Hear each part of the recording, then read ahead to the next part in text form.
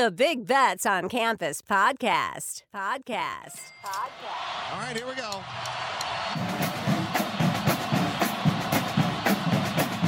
15, 20, 25, 30, 35, 40, 45, 50. And the kick is blocked. The college football world stunned. What the football? Oh, my goodness. He stumbled and fumbled. The lateral to the corner of the end zone. Can you believe that? They're not going to keep him off the field tonight. Holy cow. It's not the size of the dog in the fight. It's the size of the fight in the dog. Welcome to the Big Bets on Campus podcast, brought to you by BetMGM. This is the Group of Five Deep Dive, also known as the Pavia Ponzi scheme. It continues to roll on, and so do we. Here for those watching on YouTube, we have matching Diego Pavia t-shirts. We appreciate all the heavy lifting that our fans out in the Twitter sphere have been doing, basically shouting from the rooftops that this guy is an absolute ATM. Jerry Kill should be up for Coach of the Year. All this positivity coming out of Las Cruces. Now they travel across the country to Lynchburg to take on Liberty in the Conference USA Championship.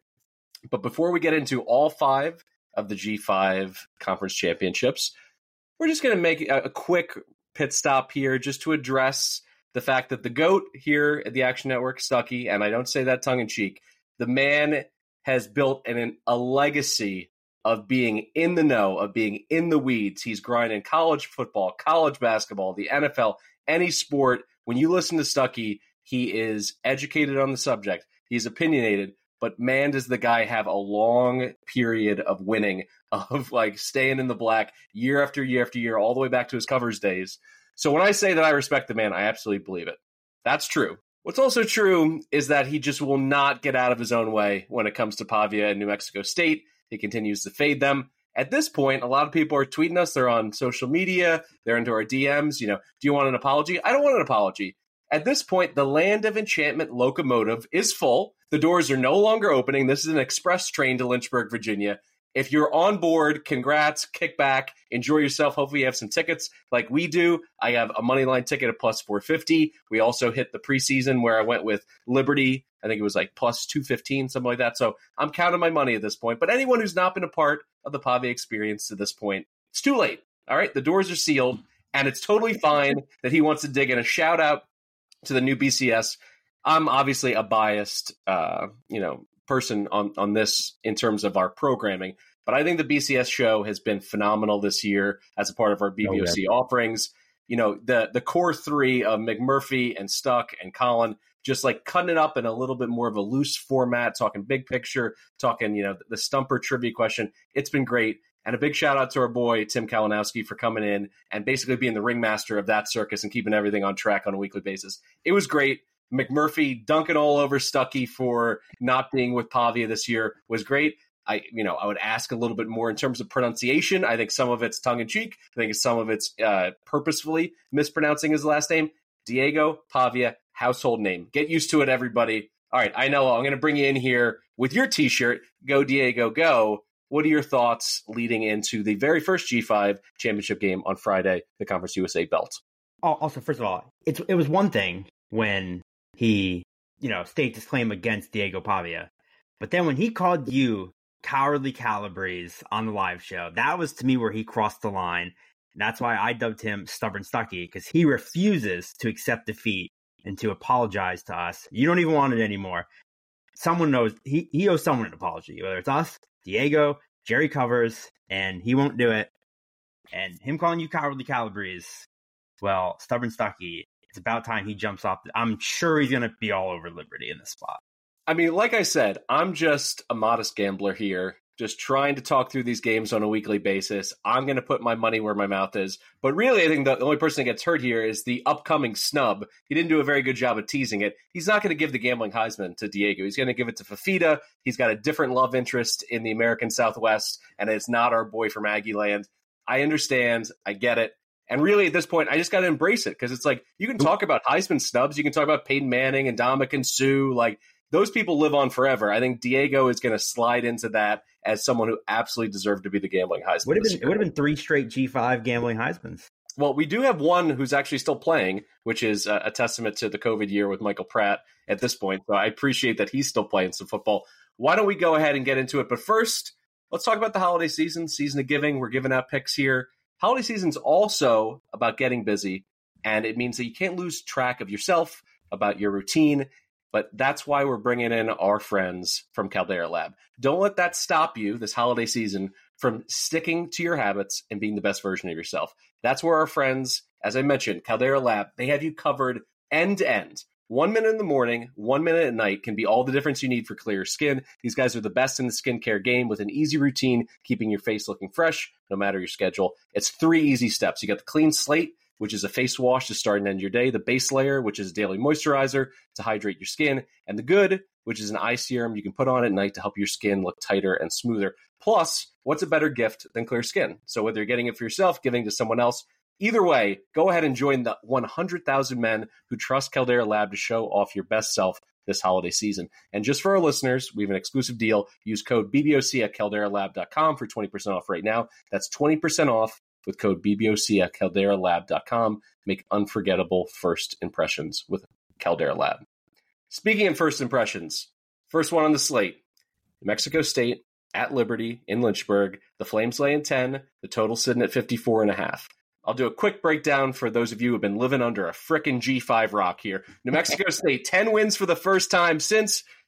Ainella, do you know who the president of the United States was the last time the Aggies won 10 games in a single season? Oh, God. I don't know. Eisenhower? Dwight D. Eisenhower is correct. The father of the interstate system, which this whole conference wouldn't exist without an interstate system. Conference USA now adding in Delaware. We got these weird geographical partners. Don't worry. Hop on, the interstate. Maybe there's a few Buc-ee's on your way on the exit ramp. All right, I'm going to give a quick rundown on these teams. Liberty's offense, electric. 5th in success rate, 2nd in passing explosiveness. Kaiden Salter went from... is he going to be good enough to run this Jamie Chadwell offense to, oh my God, this guy is a borderline, honorable mention All-American. He's 9th in QBR in the entire country. And on defense, I think they get overshadowed a little bit by their O, but they're pretty solid on this side of the ball too. 38th in both success rate and havoc. You can beat them with the explosive play, though. They're 77th in explosives allowed on the ground and 79th in aerial explosives allowed. Here comes New Mexico State, 14th in success rate on offense, 7th in success rate running the ball, and 24th in passing explosives. As we know, Diego extends the plays. He gets outside the pocket. He has no problem making some crazy throws, trying to throw across his body, going for the kill shot. Diego coming in 4 games this year with over 200 passing and 60 rushing. And on the defensive side of the ball, the Aggies are not quite up to that Jerry Kill standard, but that doesn't mean that they're an absolute liability in this game. They're 75th in success rate. But the one thing they hang their hat on, they're 20th in limiting explosives, and they're 8th in red zone scoring defense in terms of percentage, 15th in terms of touchdown percentage allowed. So they play a little bit bend, don't break. They don't try to give up the big play where you can score from anywhere on the field. And when they do get in the red zone, they make you settle for field goals. The first time these guys played, the game swung on a very bad half for New Mexico State. They were actually leading 17-13 late in the second quarter. They give up 10 points in the final 2:30 of the game, get shut out in the second half. The box score gets ugly. Liberty had, well over 500 yards. New Mexico State, only 339. But here's the glimmer of hope for me as someone who's hoping that New Mexico State springs the upset here. Pavia played awful in that game. He was 12 for 21, 2 picks. Salter, you could argue, couldn't really play any better. 276 through the air, 2 scores, 43 on the ground, 2 scores. So, with that being said, with it being a game there for 3 quarters, I think New Mexico State's still a live dog here. I can't advocate because I think the value has dried up in this number, both on the point spread sitting at 10 and also the money line. Having a ticket over 4-1 is exactly where I want to be. I think it's now down to 3-1 in the market. But I'll say this. If the smoke intensifies around Jamie Chadwell, even if he doesn't take a job, but it's one of the worst kept secrets that he's taken one of these open, Power 5 jobs, I think that could be a huge distraction in this game. If something like that comes to the forefront by Friday morning, then I think I'm back interested in at least taking the points of New Mexico State in that 11 to, let's call it 13.5 point range. What are your thoughts on this game between the Aggies and the Flames? Yeah, obviously, you know where I'm going. As Breeze mentioned it, me and him both took New Mexico State plus 450 on the money line as soon as they clinched. We're watching this game together on Friday night with our lovely wives and our matching Diego t-shirts. So I'm very excited for that. We will be having a grand old time together. This game is hard to quantify from the numbers because, Liberty's dog walked everybody, and they're, you love Caden Salter. I don't know. He's okay. Like, yeah, he's good. They don't play anyone. I know neither does New Mexico State. But when you look at Salter, like you really, break it down of his numbers and what he does, he's completing just 58% of his passes, but he has the highest ADOT in the conference. Liberty's more big plays than consistently moving the ball. All of their receivers average like 25 yards of catch. It's nuts. As you mentioned, New Mexico State is 25th in the country at preventing passing explosives. That's what they don't give up, the big pass play, and that's kind of that's how they move the ball the most. So I think that kind of works out in their favor. Liberty's biggest weakness you mentioned their defense is good, but their biggest weakness is their run D, and that's, the Aggies that's what they want to do. They want to run the ball. Pavia, Thomas, Watkins, Jerry Kill, give Watkins the ball 100 times. So I agree with you. If I take off my shirt, and 10.5 seems about right. I would love to have gotten New Mexico State on the look ahead like 2 weeks ago was like 14. I wish I took it. I took a money line. I should have probably sprinkled a little spread too. I'd rather be getting New Mexico State at like 13-ish. 10 seems low. But at the end of the day, are we biased? You tell us. If you listen to this podcast, hopefully all year, you know who we're riding with. We're not stopping now. Ask yourself, who do you want to be rooting for Friday night? Liberty, just all-time scumbags school, or Diego? People gamble for two reasons: to have fun or to make money. I'd argue no team has brought you more of both than New Mexico State this year. We have ridden them to the promised land. Now we are at the pearly gates. We are busting through the door. Give us Diego. We're riding Diego. Our listeners better ride with Diego. We're not getting off the train now. He's brought us this far. We're going to enjoy it. And if we lose, I'd rather go down with our ship and our guy than bet against him. So, of course, we're taking the Aggies, and everyone listening better take the Aggies. I'm with Diego because screw you. Diego. BBOC is presented by BetMGM. Use bonus code ACTION when signing up to get a $1,500 paid back in bonus bet situation if your first bet loses. For new users in Arizona, Colorado, Illinois, Indiana, Iowa, Kentucky, Louisiana, Maryland, Massachusetts, Michigan, New Jersey, Ohio, Pennsylvania, Tennessee, Virginia, West Virginia, and Wyoming. Terms and conditions apply. Must be 21 or older. Gambling problem? Call 1-800-GAMBLER. Hey, it's Kaylee Cuoco for Priceline. Ready to go to your happy place for a happy price? Well, why didn't you say so? Just download the Priceline app right now and save up to 60% on hotels. So whether it's Cousin Kevin's Kazoo Concert in Kansas City, go Kevin, or Becky's Bachelorette Bash in Bermuda, you never have to miss a trip ever again. So download the Priceline app today. Your savings are waiting. Go to your happy place for a happy price. Go to your happy price, Priceline.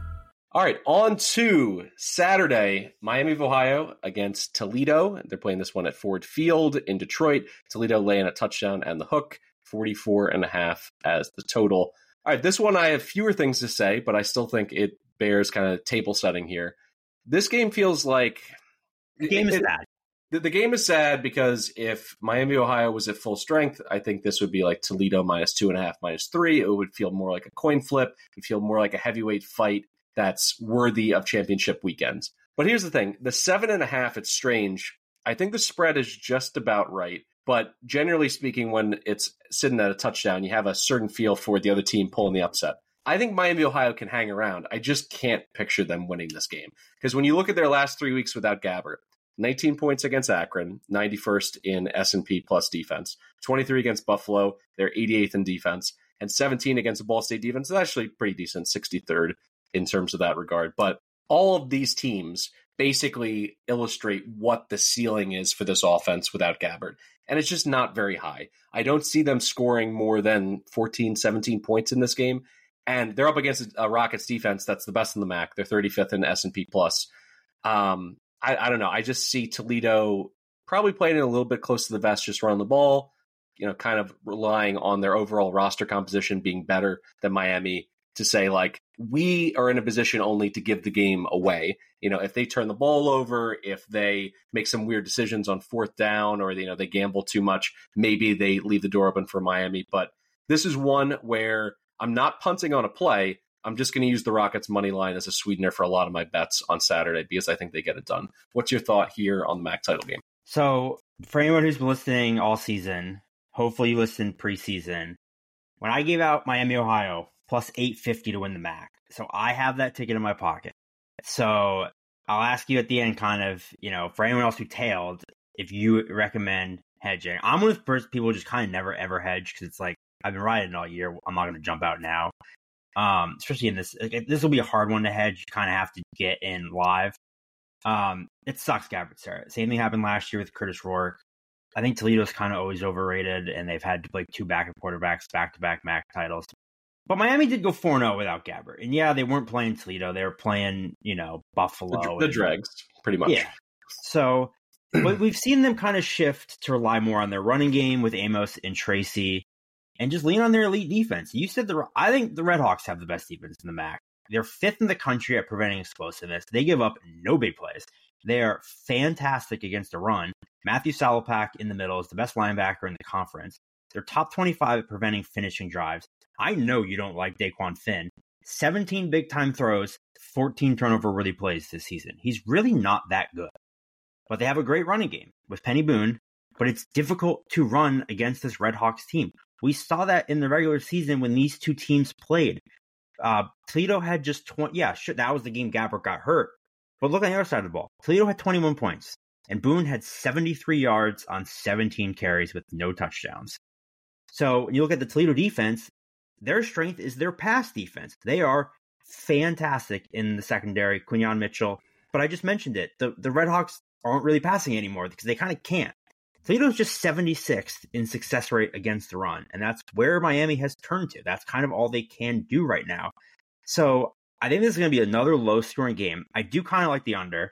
So 44, if you're betting the under, 7.5 is a lot. So I'm with you where I'm not overly confident in my plus 850 MAC championship. As dumb and ass backwards as this sounds, I might hedge by betting Miami plus 7.5. Because I agree with you where I'm like, I think they cover. I don't know that they'll win, but 7.5 just seems like a lot. I mean, what was the spread when they played with Gabbert? Like, I think it was Toledo -2. I should have looked it up beforehand. So, is Gabbert worth 7 points? Like, maybe, but with this defense, I just think that seems like a lot of points with a low total. I think it's 2 great defenses. I think Miami can stop the Toledo run. It was Toledo laying 2.5 in Oxford on the road. So yes. So then a neutral site would be about, how much is home field advantage in the MAC? So, 4 in a neutral. So you're getting, 3.5 for Gabbert. I don't know. It just seems like a lot of points. So I have not figured out what I'm doing this game yet. If I didn't have the MAC title in my pocket, I'd bet Miami, Ohio plus 7.5. That is my recommendation pick. I think it's too many points. I don't know what I'm going to do in terms of hedging my future yet.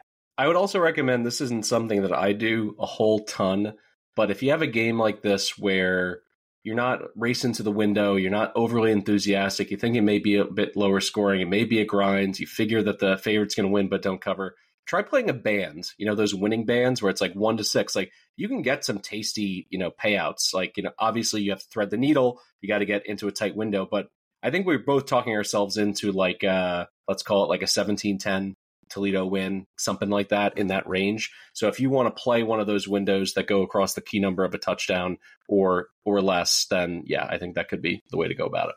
All right, turning to a game that's being played on a home campus. We got SMU traveling to Yulman Stadium to play Tulane in the Big Easy. This line, I got to say, as soon as I saw it, I was like, this is a rat line. This stinks. SMU, as everyone knows, Preston Stone, out. Tulane's only laying 4.5. The defending champs in the AAC, they beat the doors off of everybody last year on their way to playing in the Cotton Bowl, beating USC. They bring their quarterback back. But we've, beat the drum on this. There's something wrong with the Tulane offense. Obviously, the loss of Ty J. Spears, they're not as explosive. Pratt is still very good, but it's like on a game-to-game basis, where are they getting those big plays? The total sitting at 48.5. So here comes Kevin Jennings, the SMU redshirt freshman. He's got 46 career attempts. He is now likely the starter in this one against the Green Wave. 3-star recruit. He was listed as a dual threat when I went through and watched his high school tape because there's just more of it. More of a pocket passer. He did win a 5A state title in Texas. He can throw the ball down the field. He's got nice delivery. Like, I'm sure starting next year, maybe he can win the job in the spring. I think he can keep this, SMU offense going. But the question is, can he pop any big plays against the Tulane defense? Because you can dink and dunk when it comes to, facing this defense. Like 94th in success rate, 124th in completion percentage allowed, but you can't hit the big play through the air. 11th in limiting aerial explosives. But what's it like? As I said, like, what's happening with this Tulane offense? Like, when I go back their last 4 games, ECU 13-10, Tulsa 24-22, FAU 24-8, and UTSA 29-16. That is really concerning to me. I just think in general, this game kind of screams like a 10-point Tulane victory, but you're not going to feel comfortable with the back door being open the whole way. I see this as an underplay. I'm going to go ahead with under 48.5. Tulane this year has been the most profitable under team in the AAC. 10 of their 12 games have cashed out on the under, because I still think the public, books, everybody was like, this offense will get it together just like they had it last year. They have the same quarterback, for Christ's sake. They got to get it together. Like, no one is saying that Pratt has regressed or anything like that, but just all the pieces around him are not quite as good. So, as I said, you can dink and dunk against the SMU defense, but you cannot beat them with the explosives. So it's already an offense that's been playing a lot of clunkers. I see this as SMU trying their best to limit possessions in this game, run the ball a little bit more. It's not the sexiest play on championship weekend, but I'm going under here. Yeah, so this is one I also, from the preseason podcast, I have SMU plus 350 to win the American, and it absolutely sucks. Preston Stone is hurt. I was devastated by that injury last week. I'm not hedging this. There's no chance I'm hedging this, because I think they win this game. I'm not saying I would, they're favored, obviously, but I think they can still win. So I'm comfortable riding this one. You mentioned Jennings. Yeah, he's played in garbage time because SMU's been kicking the shit out of everyone. Completing 75% of his passes, 3 touchdowns, no picks. I don't put a ton of stock into that. When you look at some teams we talked about with Gabbert, like, he's never going to replace Stone. But he has a lot of weapons at his disposal to work with where he doesn't necessarily have to. He has 3 really, really good running backs, Knighton, Johnson, and Wheaton. I don't think Knighton or Johnson played last week. Just like, they were both available, but it's like they were beating Navy by so much that they didn't. What's his face even said after the game, like, yeah, they were available, we just didn't need them. Like, they were up by 4. I think Stone threw 3 touchdowns in the first quarter. Like, they were up by 30 immediately. They have a loaded receiver room. They have a stud tight end. I think RJ Maryland is going to be huge in this game, because I don't expect, Jennings to be throwing it deep all the time. So having RJ Maryland, that's kind of his safety valve out. He's already their leading receiver in general. I know your player prop show. He's a guy, you don't usually get a lot of these lines for G5 games, probably conference championship. RJ Maryland, I think he gets a lot of catches in this game. Tulane's 94th in the country in pass defense. And yeah, you mentioned how much their offense has looked. In the UTSA game especially, they had 5 turnovers. They shouldn't have had that many points. They were outgained by UTSA. Obviously, my bet on the Roadrunners was wrong, but UTSA looked like the better team if they didn't just treat the ball like a greased-up pig. So, as crazy as this sounds, like, I was going back on my notes when I gave out this preseason bet. I think SMU can win this game with their defense, which sounds nuts given the SMU what they were last year. It doesn't sound nuts based on the Tulane offense. Like, this is not a bad stretch. This isn't them playing up against Ole Miss and, like, the athletes on the field kind of got the best of them. This is an entire sample size the whole year, and definitely down the stretch, both against the Dregs in Tulsa and ECU and some better teams in FAU and UTSA. So I think the proof's like, as good as I just mentioned how loaded their offenses are, and Stone, they're 32nd in the country in offensive success rate. They're 4th on defense. They're 9th against the run, 6th against the pass. And everything we talked about preseason with what they did in the transfer portal with their NIL thing could not have worked better. Look at their defense. Edge rusher Elijah Roberts, 11 sacks, 55 QB pressures. He was at Miami last year. Their 2 leading tacklers, linebacker Kobe Wilson and Ahmad Walker. They were at Temple and Liberty last year. Their three best defensive backs, who are nasty, by the way, West Virginia, Stanford, Fresno State last year. Their entire transfer portal class is their now starting defense, and it could not have worked out better for them. They're nasty. Their defense is so good. And as you said, Tulane does not run the ball. You mentioned the issues. Their best receiver, Lawrence Keys, is already out. They've already announced him out. Jaquan Jackson hasn't played in, I think, 3 weeks now. He's questionable. They're hoping he'll play. I don't know what that means. He hasn't played in a month. And their best receivers. So there's their two best receivers potentially out. They don't run the ball well. And they're playing probably the best defense they've faced all year. I have to go look back at their schedule. So obviously I'm not as confident as I would be with Stone, but I'm not hedging here. I'm riding with the Mustangs. I think they can win this game. So I'm comfortable keeping that plus 350 money line in my pocket. And again, if I didn't have them, maybe I'm biased, but I do have them. I think 4 seems like a lot, because if you're like the under, I think this should be a field goal game. So I would take plus 4. I'm riding the money line. Just so I'm clear, I think I misspoke earlier, but just basically saying it's the Tulane defense that gives up all the pass completions. So they give up 66% completions, which is like 125th, something like that in the country. So like they basically play that big umbrella coverage. They back up. They want to keep everything in front of them. I still think that leans towards the under, but if you're talking about an underdog play, that's the kind of game that you want. You don't want to get into a track meet. So I understand where you're headed at as well. And it sets up well for Jennings. Like, he's not going to take shots anyway. Just like get the ball to Mookie Dixon and Hudson and RJ Maryland and let them do the rest. And then play defense. All right, on to the Mountain West Conference Championship game played at Allegiant Stadium in Las Vegas, Nevada. Boise, a 2-point favorite. The total sitting at 58.5. All right, let me get this started right here. I think there's a lot of disrespect to the home field advantage for UNLV, because this is the biggest game for UNLV since 1984, when they hosted number 8 SMU in the regular season finale. They were 10-1 at the time, led by Randall Cunningham. That's how long it's been since they've been in a huge college football game. I think the alums are going to come out. I think the Fairweather fans are going to come out. They're going to have an advantage in terms of having their best atmosphere since they started playing at Allegiant Stadium. Number 2 for me, I still don't trust Taylon Green. Like, Madsen getting hurt and being out for the season. I think he just had surgery. He was posted on social media. This guy can be a turnover machine if you put him under pressure. I understand that UNLV has not created a lot of havoc this year, but they're still solid against the run, and their weakness is really through the air. But I just don't see Green with a receiving core that's been decimated by opt-outs and injuries taking advantage of it. And then on the other side, for most of the season, it was like we were tempering expectations because of the early injury to Brumfeld, and UNLV offense needed to be more balanced. But Maeva has been better and better and better. Like, since he has settled in, he's had 4 games with QBR north of 80 in the last 2 months. And this is a Boise State defense. We've talked about it. They're 112th in explosives allowed. They're really unsettled in their secondary. And Ricky White is just one of many G5 players who got absolutely jobbed during award season. You can't even throw these kids like semifinalist consideration. He hit 1,300 yards receiving with a backup quarterback, 17.3 yards per catch, and he's at 110 yards plus in 5 straight games with 5 TDs. This guy is going to eat. This is my underdog play of the entire weekend. I think UNLV should be favored. I think this is massive disrespect. Boise State getting back Genty was big, but like I said, the only thing that UNLV's defense does well is they, corral the run, at least by Mountain West standards. So I see them getting the bump at home. I see Maeva playing another great game. I'm into it. Agreed. I took UNLV money line. I think they win the game. I would take UNLV if they're minus 2.5. I think Boise State has been an absolute roller coaster all season. They literally fired their coach mid-season and still made the conference title game.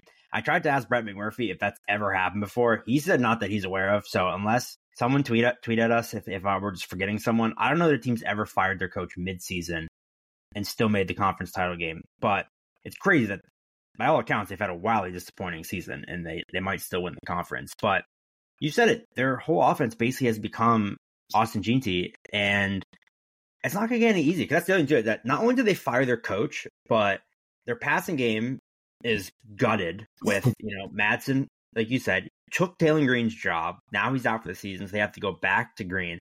And their receiver room is gutted because Stephon Cobbs and Latrell Cables are both out for the season. Another thing I don't think I've ever seen from a conference championship team, their leading receiver, Eric McAllister, who's their leading receiver by a lot, entered the transfer portal in the middle of the season. He's just like, I don't want to play for you anymore. He's gone. I don't know how often that happens. So they're now one-dimensional. All they can do is run. And you mentioned the UNLV defense is better against the run. But this go-go offense has been go-go-going for a while now. They run the ball so well. Maeva has been terrific. They're 22nd in the country in explosiveness, which plays right into Boise State's weakness. I think they run the ball. I think they pick up big plays. I think they win this game. I kind of do like the over just because that kind of hedges if G&T just goes bananas. But I think there's a chance UNLV wins and this goes over. And because I think UNLV is going to score regardless. So it's kind of a semi-hedge if G&T has 3 touchdowns, at least I hit the over. But I took UNLV money line. I think they win the game. I'm picturing Ricky White breaking away for the game-winning touchdown, running into the end zone, the fans with the VIP placards around their neck. It's going to be Guy Fieri, Jimmy Kimmel, and Flo Rida, all UNLV grads. So I'm hoping they get the Snoop Dogg treatment, and they're right there. What's funny about Ricky White, unless I'm completely thinking of somebody else, but I'm like 96% sure it's Ricky White. But whenever you talk off the top of your head, I'm like, am I thinking of someone else? Ricky White transferred to UNLV from Michigan State. But he transferred because him and Harrison Bailey went to high school together and are like best friends. So when Harrison Bailey transferred to UNLV, they were like, oh, we're going to play together. And like, they're now like 3 quarterbacks away from Harrison Bailey. I think Harrison Bailey played like 2 games. I don't even know where he is right now. I don't even know if he's on the roster, but it is kind of funny that he basically is like, I'm going to go play with my buddy. And now he's going to win a Mountain West title game. Harrison Bailey's selling car insurance somewhere. And yeah, Ricky White's, like you said, an absolute stud. Harrison Bailey didn't deserve that. Yeah, Harrison Bailey just catching strays right here. All right, on to the last G5 preview, the Fun Belt. Appalachian State at Troy. Troy laying 6.5. The total sitting at 52.5. Hey, the Mountaineers are a fun story. I got to be honest with you. Like, I thought this was going to be a bit of a lost season for them. They started 3-4, 1-2 in conference.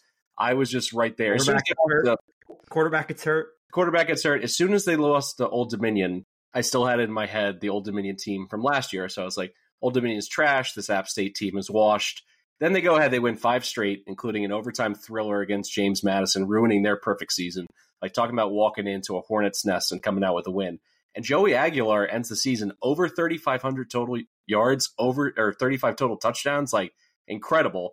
During that 5-0 win streak to end the season, 17 TDs to 4 picks for him. He's a willing runner. He gets Nate Noel healthy again. Kanye Roberts, their solid 1-2 punch at running back. Overall, this offense finished the regular season 38th in success rate, 23rd in explosiveness.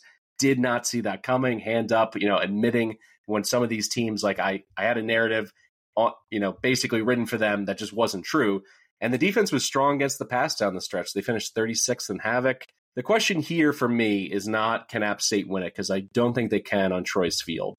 It's more so, can they move the ball enough for this total to come into play for an over? And I guess my question is, how good is this Troy defense? Because I think the offense has slowly and under the radar improved, readily over time under Gunnar Watson. They're still a team that's not super efficient, but they can be explosive.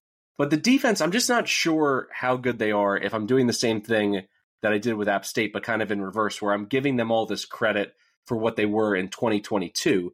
Because in the last month, they played South Alabama, who's been dysfunctional. They played Monroe. They played Louisiana without Chris, and they played Southern Miss.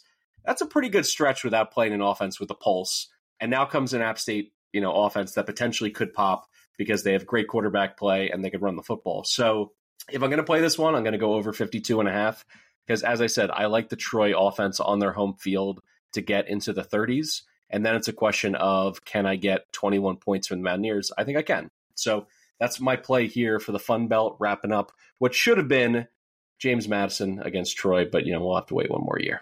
I don't need the over at all. And I just want to start. We skipped G5 Hero of the Week this week because we are just want to talk about these games. I'm going to do one quick right here.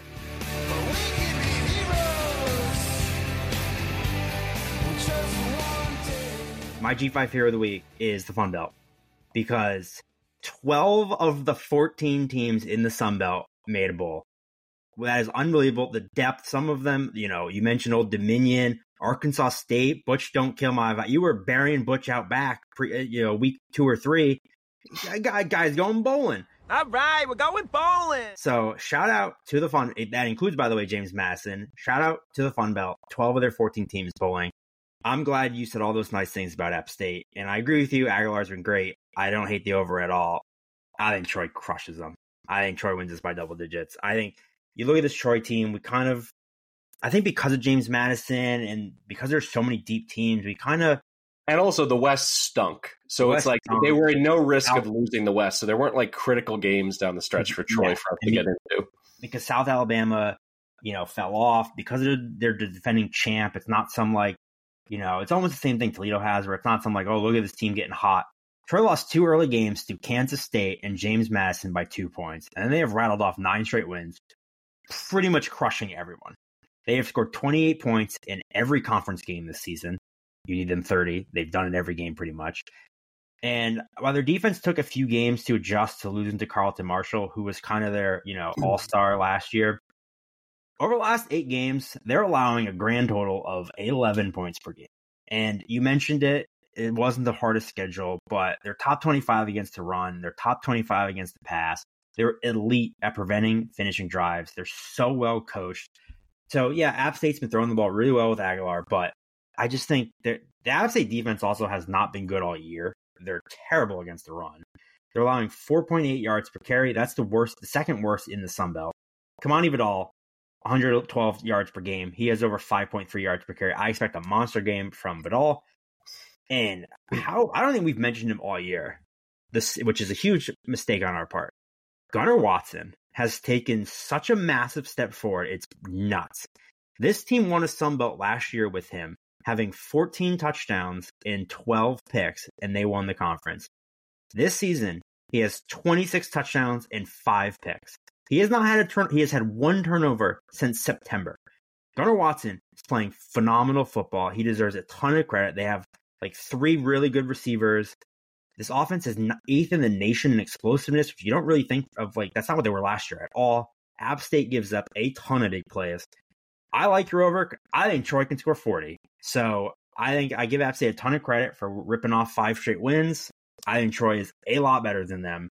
I'm going to bet Troy minus 6.5. You mentioned it. There's some weird other games in the P5 level. I think Troy is a great money line anchor. If you want to anchor them, if you want to take Tulane, I don't love it, but Tulane, Troy money line, throw Oregon in there. If you like Georgia but don't want to lay the points, there's a lot of kind of money line favorites that you can play depending on who else you like. I would have Troy in all of mine. I think they win this game. I think they win by double digits. I don't hate your over. Programming notes for those listening. We're going to go through all 10 of the conference championship games. And by we, I mean our brothers here at BBOC that'll be Stuck and Colin going through every single matchup. The episode's going to drop probably in about 36 hours, something like that. Their Conference USA preview. And then the BBOC live show, of course, on Saturday, giving you the rundown on everything you need to know leading up to, I believe it's 8 of the conference championship games on Saturday as well. So that'll be Brett, Colin, McMurphy. I'll come in with a G5 play as well. And then Tim Kalinowski and I will put together one more college football player prop episode that is called the BBOC Tailgate, where we're going to get into our 5 favorite plays. Could only be 3 or 4 this week with only a 10-game slate to pick from. But it is nice that all of the G5 games are going to have robust lines in terms of player totals and props and everything like that.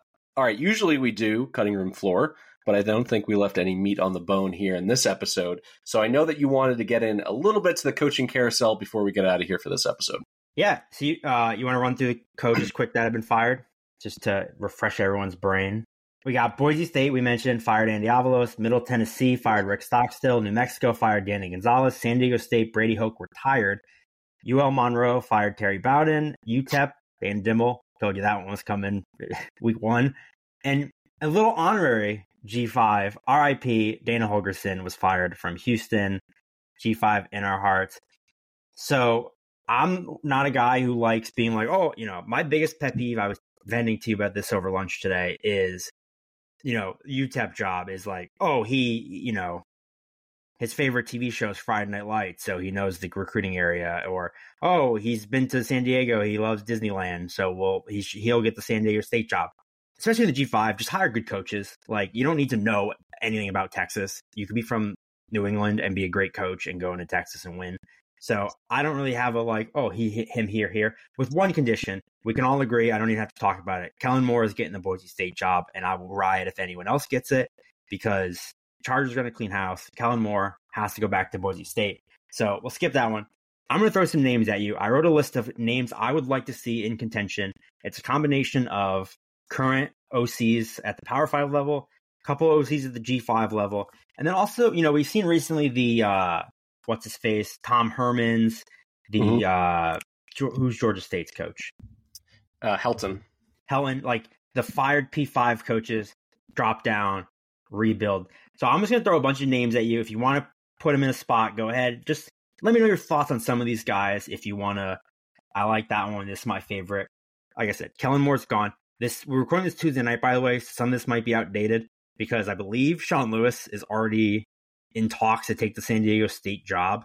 I had Sean Lewis written down as an option. Per Brett McMurphy, Sean Lewis is in talks to take the San Diego State job. So you can cross that one off the list. Here are the other names I had. Texas defensive coordinator Jeff Choate, Washington OC Ryan Grubb, Oregon OC Will Stein.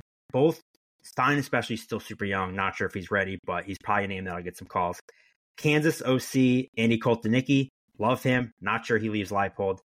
Our boy Zach Kitley, Texas Tech OC. He's a Texas guy. I think he's going to get run out of Lubbock. I don't think that's going to be him leaving of his own volition. So maybe his timing's right. And I'll go to UTEP. Brian Haynes, James Madison, defensive coordinator. I know you were talking about does does Signetti leave? Maybe Brian Haynes just gets that job. Our boy Brennan Marion, UNLV OC, go, especially if he wins a Mountain West title. Does he get a head coaching gig somewhere? I'd love to see Bryant Vincent get the New Mexico job. I know people at UAB wanted him, so I actually hope he gets that job. That's the one I'll connect. Some fired names that are out there. Does Dana Holgerson just come right back to G5? Does Dana turn around?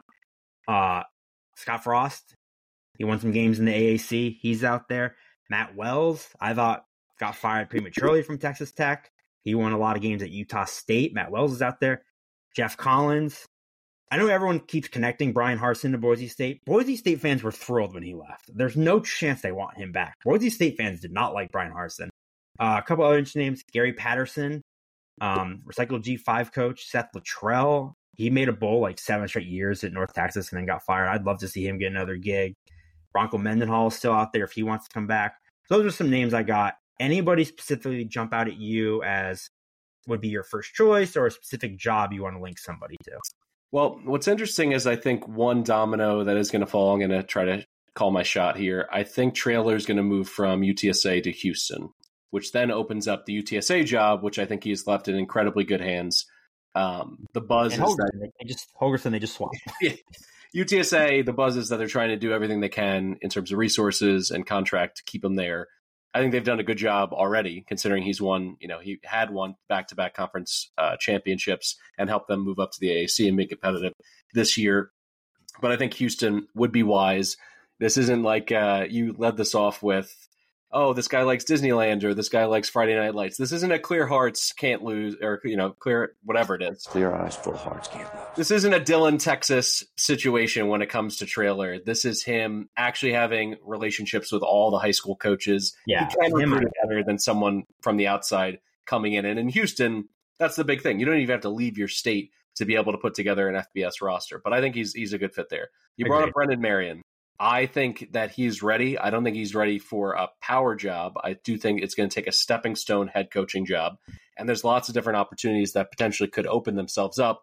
But there's, when it comes to the AD's job, it's not only getting somebody who can win, but also somebody who puts a brand of football on the field that buys them a little bit of extra time. I think that's why you see always kind of a skewing towards the offensive minds being hired over the defensive minds. He's somebody who's done a really good job. And as we mentioned, during the Mountain West preview, with a backup quarterback, getting them to the title game, like this is a banner year for UNLV. I think at the very least, he's going to get interviews with multiple jobs. It could be as simple as him saying, if I can wait it out, if I don't have my dream job situation, like, does he really want to take UTEP? That's a coaching grade for most part. I do believe I saw something that he did interview at San Diego State. So, if anything, that can kind of be positive momentum, get him started. And, what's interesting is that from a Power 5 job. Like, I'm surprised that Sean Lewis wasn't holding out or didn't get contacted, or maybe he did, by Syracuse, because they went with Dino Babers, and you can say what you want about the Babers, campaign, but he had a double-digit win season at Syracuse. At times, the offense was interesting when he had the right quarterback, so I don't think they're afraid to hire somebody with MAC head coaching experience. So I'm a little surprised that they didn't go for that. I was hoping Penn State would hire Sean Lewis. Yeah, I mean, the thing is, like, obviously the money's starting to blow up now for these schools that are, now in the $3 to $4 million range, which even 3 or 4 years ago it was $1 million head coaching job. So, tell you what, Brendan Marion, there may not be a better interview than your offense torching Boise State on Saturday. That's true. Does Boise State turn around and hire him after he beats them? Yeah, I also think that there's the potential for a crazy domino effect if Cignetti gets plucked by, say, Duke or somebody like that, and if Chadwell, if anyone comes in and blows him away. I'm going to put this out there, and it sounds crazy, but why would Indiana fire Allen unless they were serious about making a big financial commitment and going after? Because they're going to have all this, Big Ten revenue, TV money. Like, it seems to me that they fired him to take a swing at a bigger coach, not to have some kind of stepping stone coach or a lateral move. Like, why not throw $6 million a year at Chadwell or something like that crazy? If that happens, then the Liberty job's open, then just all hell's going to break loose. So it's kind of hard to get too far ahead on the chessboard with so many of these things being linked together. I think Indiana fans want Ryan Grubb because he was there when they were good. I think if Cignetti does leave James Madison, I think promoting Brian Haynes is an absolute no-brainer. So I think that would solve that aspect. If Cignetti doesn't leave, is it kind of a him and Haynes like, hey, let's run this back, win the Sun Belt, which we have not been able to do for 2 years. I'll probably get poached next year. You stick around one more year, you'll be here if I leave. I hope that happens because I'd love to see JMU win this because they'll be eligible next year. To me, the interesting ones are kind of like you said. It's does Marion get a step up at a Middle Tennessee, the UTEP, the lesser jobs in the G5. And also, we saw obviously, Sean Lewis leave Kent State to go to Colorado to be the OC. Does a Will Stein, would he rather be the Oregon OC or would he rather be a head coach in the G5? Him, Ryan Grubb, Koltaniki. Like I said, I don't know that I see Koltaniki leaving Leipold, but those are obviously some of the hottest OC names. So I'm curious if any of them will be interested in being the head guy because those are probably 3 of the top OCs that, you could really, I know Tommy Rees is like, he doesn't do anything for me. I've heard his name tossed around a little bit. Like people are like, this is again Tommy Rees for Indiana because he played at Notre Dame. And it's like, who cares? Why does that make him a good coach? Because I do think you bring up some interesting chatter about Frost getting back into it, where it's like, it didn't work obviously at Nebraska and they lost every close game. But it did work at UCF, and I don't think that he's necessarily broken as a human being. So if there was ever like a retread kind of hire, that would be it. It's just, about getting the right fit. And some of these schools, essentially are looking and understanding that they are a stepping stone for a 2 or 3 year kind of deal. Where Herman at FAU, or I actually think Helton, I think this could be kind of a retirement job for him. If he stays at Georgia Southern and wins 6 to 8 games a year for the next 8 years and then just calls it a career, I think everybody's happy in that situation. Whereas Herman's trying to jumpstart his career, get back into the bigs. And I think this is how it's going to have to happen for Frost. And Trell is very interesting to me. I actually think he might be the right fit for UTEP, given his experience in Texas and being a consistent winner, because that's what UTEP wants. They just want to be relevant in Conference USA. They want to have a chance to go bowling every year, put a little juice into that program. Having basically been winning with their defense for so many years, it might be refreshing to kind of try to go to a more of an offensive guy. So I don't know. I think those are interesting storylines to put out there. But like I said, it's a little bit of a fool's errand to get into who's going where, because so much is going to change within, even one hire. Yeah. If I'm UTEP, I call Matt Wells and Seth Luttrell. All right. For Mike Ainella, I'm Mike Calabrese. This has been the Group of 5 Deep Dive under the BBOC banner. Go, Diego, go. Everybody settle in for the Conference USA championship game on Friday. We'll be settling in over a pot of queso, just enjoying our spoils for an entire season of betting on New Mexico State. Thank you so much for listening. Thank you for the reviews, for the comments, for all the engagement on social media. It's really building up our community and getting us more views and more exposure. And you are the reason why we do the show. If New Mexico State wins the Conference USA Championship on Friday night, me and Calabrese better be tagged in 200 freaking tweets. I want every person who listens to this show to tag us in their Diego tweets if they win the conference title. So we've been on this train all year with you guys. You've all been riding with us. We're riding together. This is our Super Bowl, Friday night. Let's go. That's it, everybody. Have a good one.